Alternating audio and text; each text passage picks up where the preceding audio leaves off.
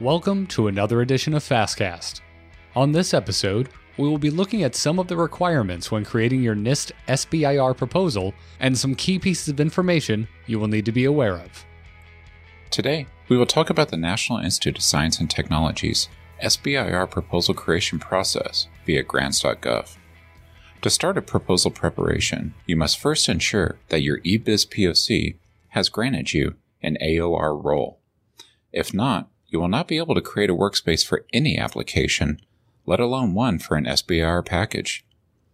Once you have verified this information and logged into the system, you want to click on Applicants in the top navigation bar, navigate to Apply for Grants, and Get Application Package.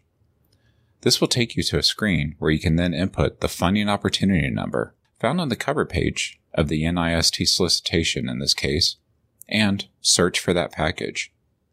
Once you have searched for this package, you can then create a workspace.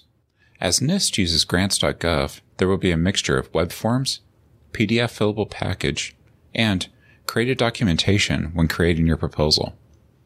Many of the forms related to the proposal, such as the SF-424, will be present across all packages submitted to any agency under grants.gov, and there are instructions hosted on grants.gov for how to complete these forms. For our cast, we will focus on your created documentation, mainly the technical proposal. The entirety of the technical proposal is limited to 25 pages and consists of two requirements: a cover sheet that is provided in Appendix A of the NOFO, or Notice of Funding Opportunity, and is marked as pages 1 and 2 of the technical proposal, and the technical content, which has 13 required sections and one optional section, and is marked as pages 3 through 25 of the technical proposal. The cover sheet primarily consists of 4 sections: project information, small business certifications, a technical abstract of 200 words or less, and a potential commercial applications portion of 100 words or less. No proprietary information should be included on the cover sheet, as winning proposals will have their abstracts and potential commercial applications published by NIST. As noted before, the technical content of the proposal package contains 13 required sections and one optional section.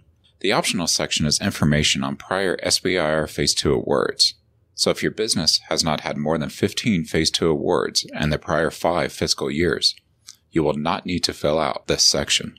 The required sections, such as the identification and significance of the problem or opportunity, the Phase 1 work plan, the relationship with future R&D, and the potential commercial applications, just to name a few, will ask you for critical information concerning the work to be performed under the Phase 1 effort, what the expected outcomes will be, and whether you possess the talent and knowledge to complete this work. Essentially, when creating your proposal, you are painting a picture for NIST of the work to be accomplished, why the work is important to their agency mission, and your ability to confidently deliver that work at the culmination of the period of performance.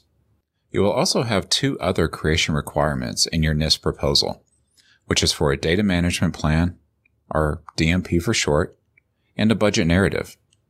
Your budget narrative simply provides an explanation of how you arrived at your budgetary figures on a line-by-line basis. But your DMP is a 2-page maximum document that describes how created project data will be stored, protected, and shared with relevant parties. It also delves into data expected to be generated and the types that this data will fall into, be it video, auditory, textual, or any other type. More guidance on creating your proposal package, including where to find the required forms, how to access proposal examples, and compliance matrices to determine you are meeting all requirements, you can reach out to NMFAST staff.